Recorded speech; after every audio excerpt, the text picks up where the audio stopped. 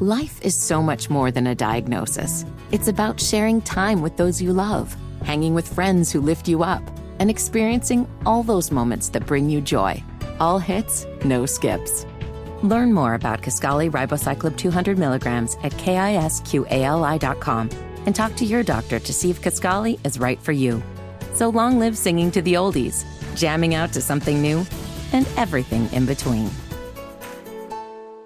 The following is a sponsored program on WBT.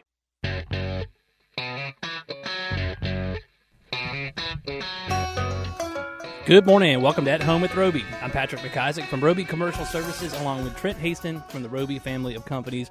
We are your hosts, Trent, Sunday, 9 to 10. Trent with a hard K. Trent. Hey, Trent. Never heard anybody named Trent. Hey, man, you might be onto something. I can see some of those river guys calling you that. Trent. Like it's almost like they're trying to say a T, but it comes out a little different. Late in the afternoon. It drags on a little bit. Trent. What's up, buddy? Not much, man. Came in a little hot today. Sorry about that. I know you tugging your boat. Yep. Your little boat gonna go to the Catawba. Little boat in the Catawba. Right tell across you, from my house. I could probably launch eggs at it. When you have a little boat in the waterway, you really feel like you got a little boat. These guys are. Yeah, there's some big boats they down. Got some big ones down there. There's some big boats in the Catawba, man. Yeah. No, you're right. It's crazy. The boating season is alive. It is. It's pretty. Very vibrant. I've got the backwards hat sunburn. Tan wow. Okay. It's that kind of thing. So looks like you put a Band-Aid on your head. Yeah. Went running around the neighborhood. I wouldn't put it past me. I wouldn't either. I wasn't doing it. So how's first part of June treating you, big dog? So far, so good. I think the heat is here. If you might think that you possibly could have some HVAC issues coming up, I would address those as soon as possible before everybody gets so busy they're not going to be able to help. But it's definitely getting here. So as your system, we like to talk about that, as your system starts to get a little more taxed. If you haven't done a tune-up, call. Give us a call or give somebody a call. Go ahead and get that joker tuned up because these upper 90, maybe triple-digit temperatures are coming. Are they? They're coming. Oh Lord! I remember, man, back when I was a kid. Second half of June was like every day was 98 and above. It's crazy.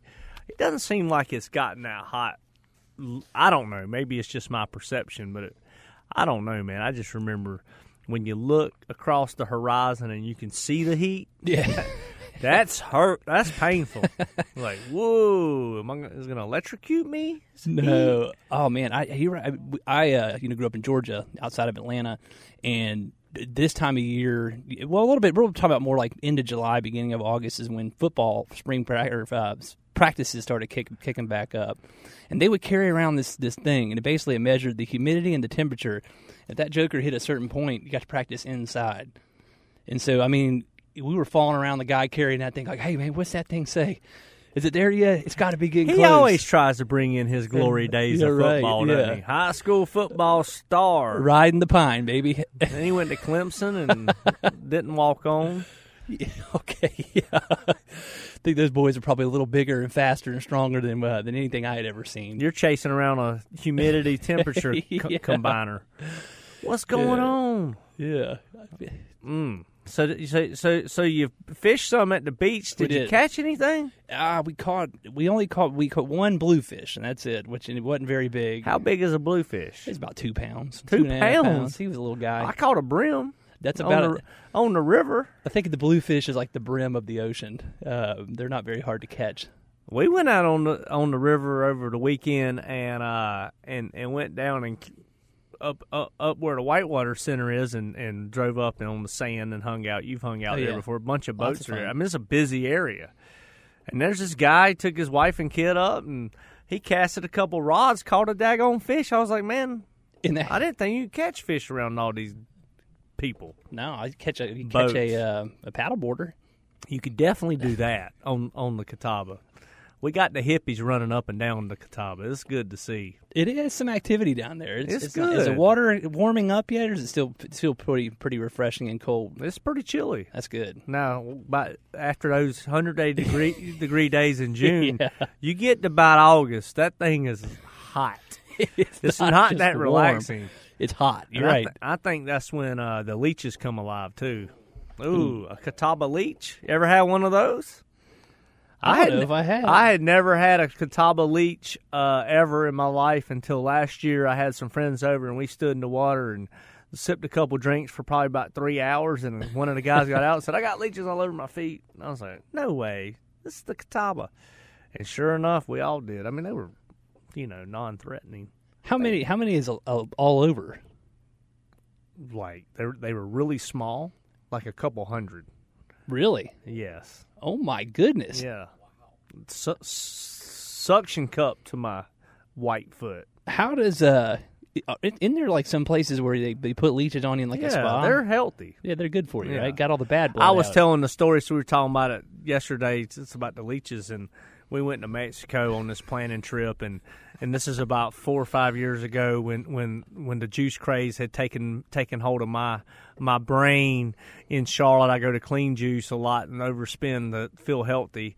And I was walking down the road in this town, and they had this guy making juice, and you get this like 32-ounce fresh made juice for $4. I'm like, whoa, that's like $20 in America. Put it in a coconut? And no, it was in a cup, and I got him to make me one. When he was rinsing the fruit off with the spigot on the side of the building on the street, I was a little concerned because then he stuck it in the blender. I bought me a juice. All our friends that walked by that were on the committee with us were like, you are absolutely crazy. And then I went and drinking my juice, we went and put our feet in where these fish suck on your feet. Is supposed to be healthy, kind of like leeches, Whoa. And they all saw me drinking my drink, doing that. And then about 10 o'clock that night, my life fell apart. And I slept. I never wanted to have my face on a piece of ceramic for the next 10 hours ever in my life. Oh, my gosh. It was bad. Gotcha. Montezuma's revenge. Oh, you put the I'm water. blaming it on the fish. There you Those go. daggone feet suckers. What's going on? It's ridiculous. Well, tee up our guest here. Our guest today is Jared Cheney. He hails out of Georgia. I don't want to get it wrong where he lives. He's a bridge builder. Ron Hastings, my father, I told Jared this when I met him, always wanted to build a bridge, never got to build a bridge. So we have Jared Cheney on when we return talking about bridges. You're listening to At Home with Roby. Welcome back to At Home with Roby. I'm Patrick McIsaac from Roby Commercial Services, along with Trent Hastings from the Roby family of companies. We are your hosts. If you missed the first segment, go back. We talked about all kinds of fun stuff. They even discussed leeches. I think that's the first time leeches have ever made an appearance on At Home with Roby. It isn't the first time you've plugged our heating and cooling division. I like to plug our heating and cooling division. It's a good heating and cooling division. It is good. I agree. I had no problem with it. I was just reiterating that to our listeners. That's Roby Heating and Cooling. R-O-B-Y, Roby. Yeah. Our guest today is Jared Cheney. Yeah. Hey, Jared, how you doing, buddy? Hey, guys, how are you? Doing good. How do you say Masana? Masana. Yeah, Masana. Yeah, Masana Construction. Yes, sir. There we go. I got it right. We like contractors, Jared. Yeah. It's kind of cut from the same cloth. Hey, good bunch of good guys, I'll tell you. Yes, sir. So I said this on the first segment. I think I told you when I realized what you did immediately that my dad always wanted to build a bridge. So this is cool. I'm ready to talk about the civil and bridge construction industry. It's a fun industry. It's good times for us bridge builders right now. There's a lot of work out there that needs to take place. Sure. So it's good stuff. And this big, the buzz is the infrastructure plan, right? Put people back to work building infrastructure. So it seems like it might be a bull market for your industry. Well, let's hope. Hopefully they can get something done and come to some sort of agreement that's good for everybody. So we're hoping. We're watching everything, and we're in touch with all our lawmakers and everybody, just trying to make sure everybody can get on the same page and get something done. So Jared, you grew up. I don't think you were born, but you grew up in Asheville, North Carolina. Then you went to NC State, and now you reside in Georgia. Why don't you give us a little history of your early childhood here? Yeah, absolutely. I was born and raised in Wyoming. Lived there till I was 15 years old. What part of Wyoming? It was a town called Rock Springs, Wyoming, in the southwest part of the state. My grandparents had a small little ranch outside of Jackson Hole, so I consider that home. I loved it there. I'd go spend the summers with my grandpa and help him out on the ranch, and go up there in the wintertime and do all the outdoor skiing and snowmobiling activities and all that good stuff. So it was a good place to grow up. And then you said you moved to Asheville about freshman year of high school kind of thing? Yep. Freshman year of high school, moved to Asheville. Actually did a quick stint in the Charlotte area. Moved there my freshman year. First semester I did at Sun Valley High there in, I don't even know, what is it? Indian Trail area, Monroe. Yeah, Indian Trail, yep, that's right. So was there for first semester, and then we moved to Asheville, and that's where I finished out high school. Had to get back to those mountains, huh? That's right, yeah. So Asheville was a good spot. It was near and dear to my heart. I loved it. We just had a great high school experience there, and played baseball all through high school, and just enjoyed it a lot. And then you went to, obviously after high school, went to NC. Did you play baseball at NC State? Yeah, so I realized real quick, I had some offers to some small schools, and I realized, I wanted to be an engineer. Always wanted to build bridges, and I realized real quick that I wasn't good enough to be an ACC baseball player and be an engineer and pay for school the whole time. So I played club baseball is what I did there. That's cool. We were on the first segment. Trent asked me, or was joking me about trying to walk on to play football at Clemson, and that would never even have come close to happening. It's amazing when the difference of the athleticism between somebody in high school that might play on a certain sport. Then you see these kids in college, and then obviously I can't imagine what the difference between college and pros are. It's just phenomenal. It's such a huge difference. I mean, you got to be totally dedicated to it, and you got to have the God-given ability to start off with. And I was a decent high school baseball player. I'd say above decent, fairly good. But that's cool. Just realize real quick, when you're 5'10" and you're 170 and you're not a power hitter and you play outfield, you're probably not going to have a very long career in baseball. So you probably better do something else.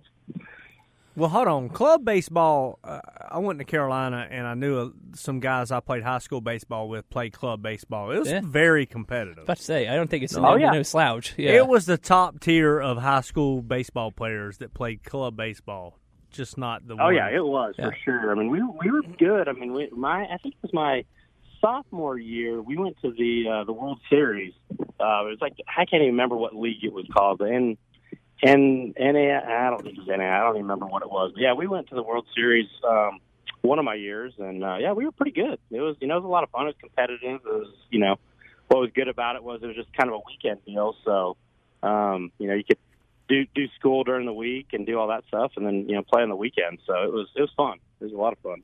No, that's perfect. And so then that segued. You obviously said, "Hey, bridge building is going to be for me, not baseball." And so, did you start your career right out of NC State? How did that work? Where did you go right after school? Yeah, no, I did. So actually, I think it was after my freshman year. I really started a co-op program where I'd go to school a semester, work a semester type deal, and I did that starting after my freshman year. So when I was in college, I worked for a big national company and started in the summers, and I travel. I think my first summer after my freshman year, I was in Orlando, Florida for the summer, working there.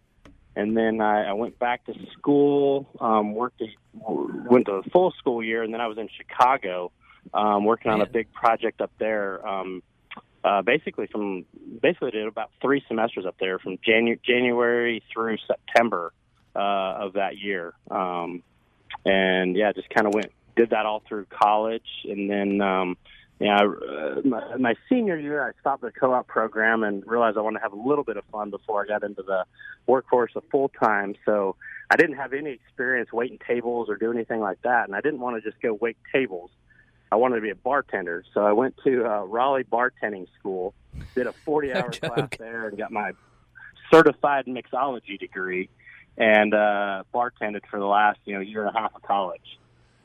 That's pretty. Most of us got that, got that certified mixology through the school of Hard Knocks. Not like the actual document. That's pretty cool. I bet you that does probably come in handy, especially nowadays when you want to whip something up a little bit different. It does. Well, I had zero experience, and they're like, "Well, you got to wait tables for 6 months or a year, and you can work your way up to a bartender." And I said, I'm one of those guys. I don't really like wasting time doing that stuff, so I wanted to go straight to it. So I found the best way to get there the fastest, so it worked out for me. Good business lesson there. So how did you wind up in Georgia in the construction business? Yeah, so when I graduated college, I got an opportunity to come on with a startup.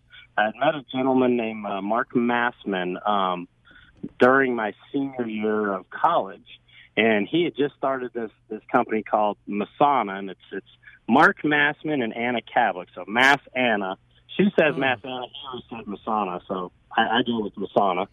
And got an opportunity to come on with him, and I was the second person hired. Wow. I had a buddy of mine that I worked and lived with in Chicago that started with him about 4 months prior, and as soon as I graduated college, I came on board and got an opportunity to start with him. So, wow, that's great. So, fast forward. You're still with the same firm, right? And I'm sure you have more than 2 employees now with 3 offices. Yeah, there's a lot more than 2 employees. So yeah, I was kind of there from the ground up. The company's formed in 2001. I came on in January of 2005. So he was kind of bebopping around for the first 2 years and just getting it up and off the ground going. So, cool. I was, like I said, I was the second person hired, and we just built the company up from there. And, it was always Mark's goal to be an employee-owned company. So, that's kind of how he was able to recruit young guys like myself that, had offers from bigger companies and stuff like that. And I always knew that I wanted to, be a business owner. And, so I went started from the ground up with him and was out in the field and just learning the business and, learning how to build bridges and do all that. And then I got an opportunity about 3 years after I started. We bought out the co-founder and became a shareholder at that point. And, went on the next few years and, had an opportunity later on to buy out. He unfortunately passed away in 2018 unexpectedly, so we ended up buying out his family from the company. So that's kind of where I'm at today. Well, we're going to go pay some bills. I think this is a good tee up. I would like to talk about shedding any light on an employee-owned company and sure, how that works, and then your navigation of your growth and then where you're at today. Will you stick around with us for a second, Jared? Oh yeah, absolutely. Look forward to it. Hey, we're having fun. We have Jared Chaney, our guest, hailing from Georgia. When we return, you're listening to At Home with Roby.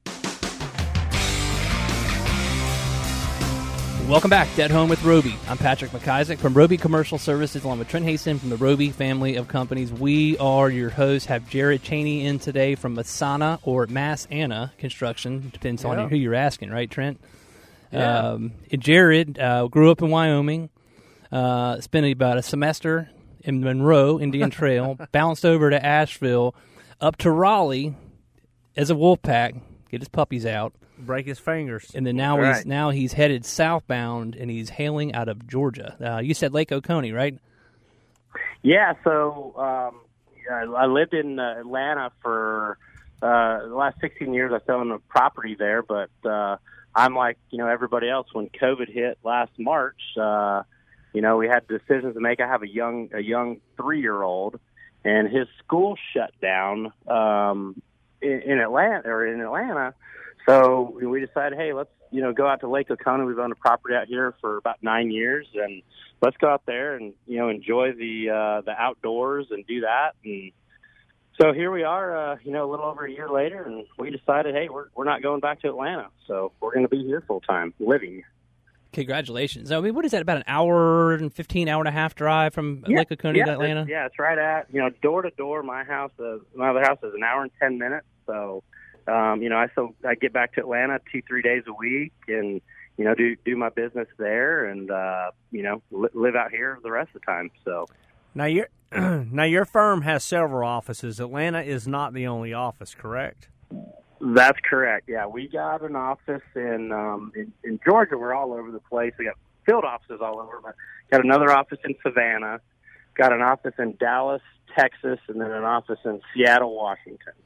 Now, were those offices, did you all start all those organically, or did you have an acquisition? Tell us a little bit about your growth. No, we started them organically. We, back in 2000, 2007, 2008, when the crash was happening, we were trying to be proactive and to get into, look at other markets that might not have been hit as bad as Georgia was. And we went out to Dallas first, and the market, a whole lot out there. So we went out there and kind of started doing the same thing, out there.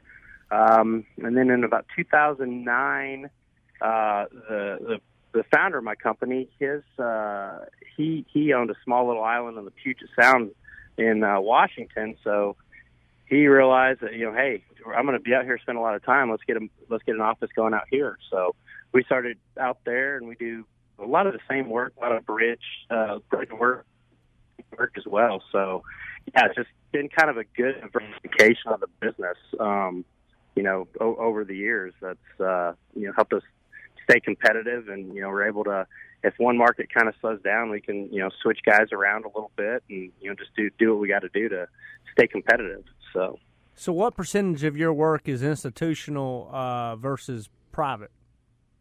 It's about 95 to 98%.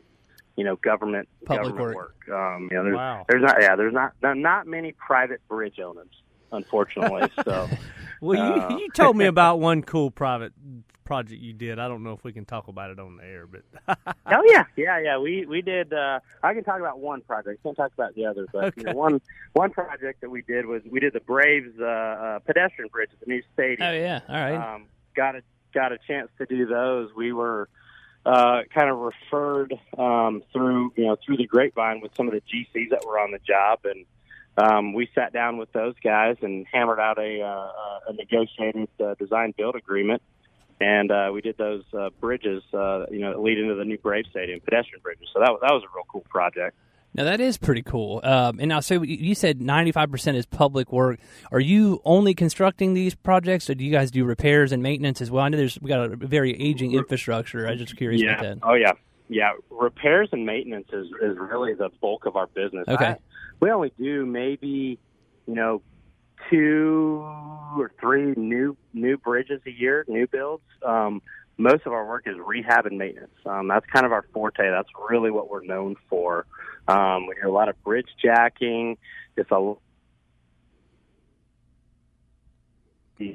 tough work that not a whole lot of people, delve into. So, well, that's kind of that's like our niche on the residential custom side. Well, yeah, we build new houses also. But we get our reputation from working in people's homes.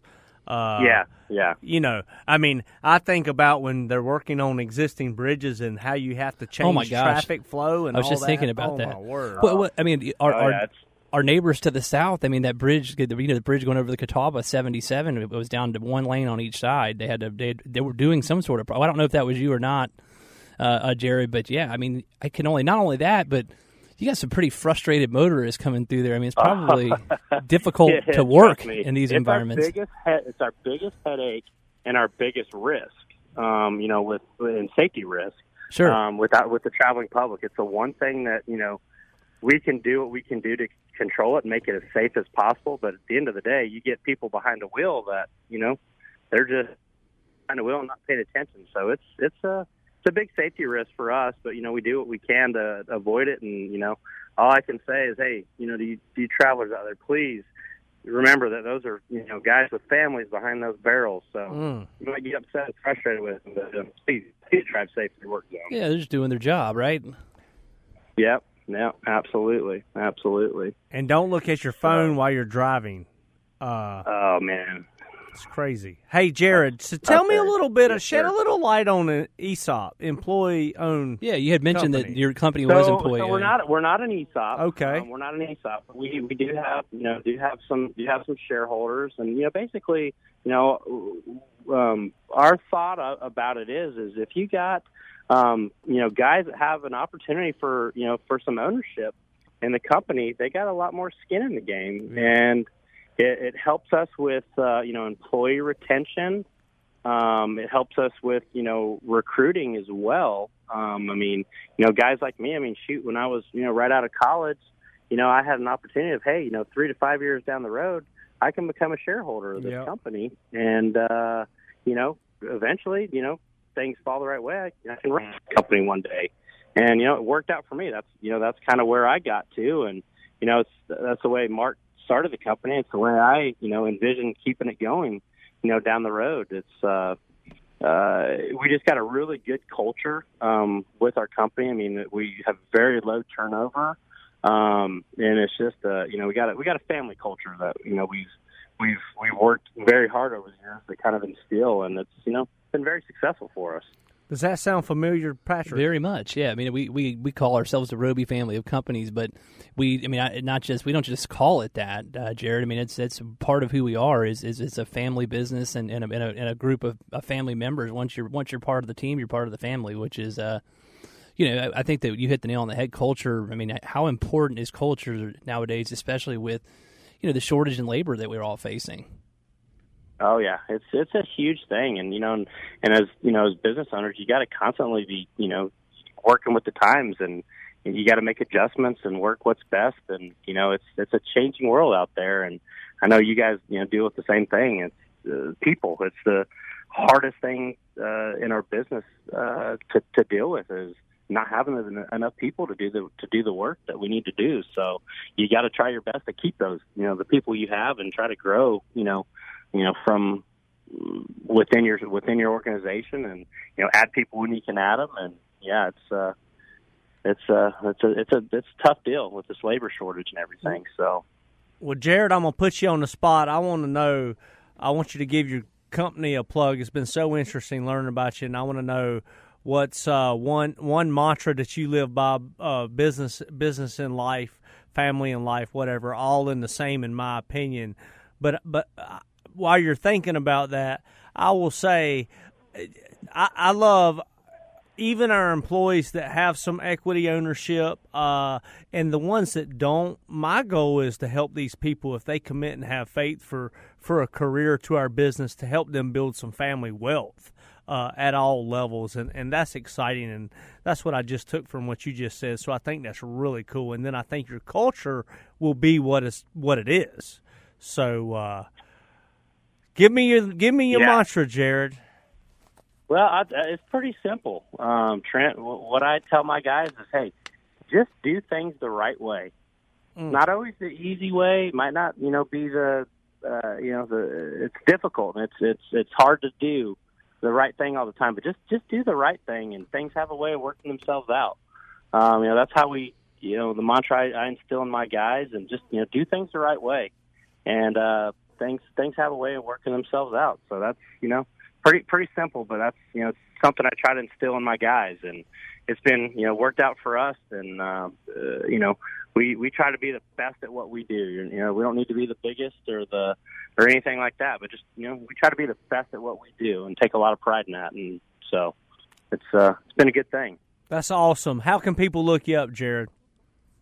Well, we got a website, and it's MassanaConstruction.com. It's MASSANA construction spelled out.com, and you can click on there and route it right to our HR, and Jenny does a great job with our HR, and she gets things and then filters them to me, and we go from there. So That's awesome, man. Wonderful. Well, Jared, it's been so fun learning about your life and your business. Godspeed to y'all success, and we'll talk to you later, buddy. All right, we appreciate it, guys. It's great to be on the show with you. You're listening to At Home with Roby. We'll be back. Welcome back to At Home with Roby. I'm Patrick McIsaac from Roby Commercial Services, along with Trent Haston from the Roby family of companies. We are your hosts. You all right over there? We're your hosts with the most. The hosts with the most. What'd you think about Jared and Masana? Awesome. No, man, I think being a bridge builder or repairer, I mean, it's like what you did when you were a kid. Like, if I want to get older, I'm going to build bridges. It's a niche.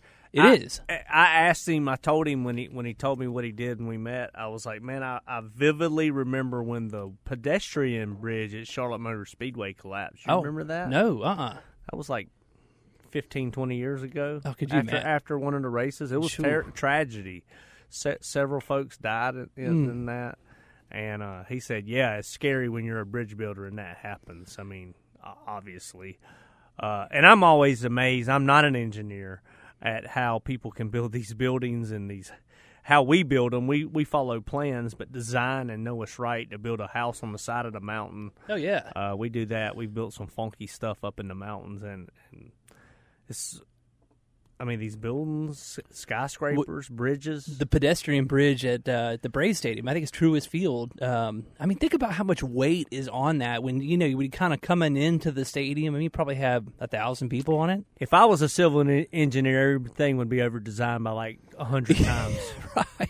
I would be like, yeah, this is what we need to do. They're like, dude, what are you doing? That's 4-inch thick rebar. That's not even, it doesn't even exist. Does now. Yeah. I mean, it would I'm just specking be, it. It would be very, very difficult. And then all the contractors wearing my contractor hat are like, why is this designer wasting our money? Yeah, because they didn't We're want anybody overspending for this. Didn't want anybody fall through. It was like when I did that project down in West Palm Beach, and I had to go get the brackets, and they all had to be stainless steel to hold this thing up. They were so expensive. Oh, wow. But they had to be because you're on South Flagler Avenue. I mean, you're in the salty air. Well, it disintegrate.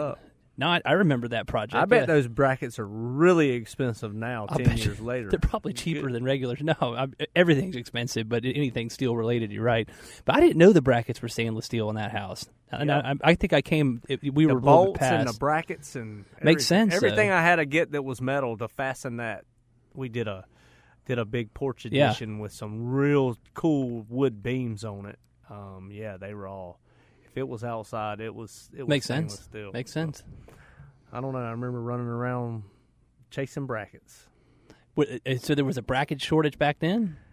In my mind. you got to put your back against the wall or you don't get things done. When you found out how much those brackets were. Why is everything so hard? Like, why can't you not have to put your your bracket against the wall and your back against the wall? Isn't that what builds character? It builds character. Builds something. Did you hear? I think I said it. Whatever. I'm family vacation coming up. Excited. That's easy. You don't have to put your back up against the wall for that. I just came off of one. But at my position in the business, I don't get to leave everything at the border. No.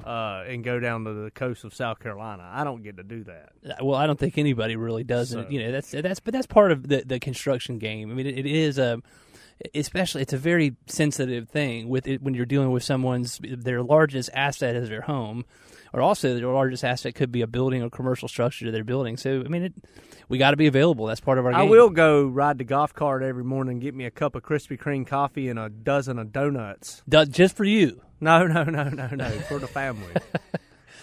I don't even think my kids love Krispy Kreme donuts. Who am I kidding? But it's like a tradition, kind of. My dad every morning. Yeah. Or whatever. I always have a box. I don't do it every morning. We like to eat at the Golden Egg. This I know you go up in North Carolina when you go, but down at Surfside is the Golden Egg, and it is the bomb. I don't think you can have a place called the Golden Egg and it not be good. Well, it's the Golden Egg. They got the best. Oh gosh, what's the name of what I like to eat? It's the ham. It's the very salty ham. Come on. Country ham? No. Talking about eggs it's Benedict? Got gravy on it. Come on. What's the name? And they got good corned beef hash, too. You eat different breakfasts. Mother covered in chunks. Yeah, he's like, I'll get the ribeye. Well, I eat ribeye. We and sold eggs. one. Yeah, exactly. Yes. Yeah, Trent's here again. Well, what a great show, Jared. Thanks for joining us. So interesting to learn new things about new businesses and entrepreneurs and leaders. We're so blessed. Have a wonderful day. Go out and do the golden rule. Treat others the way you want to be treated. Have a wonderful day. Thanks for listening to the At Home with Roby show.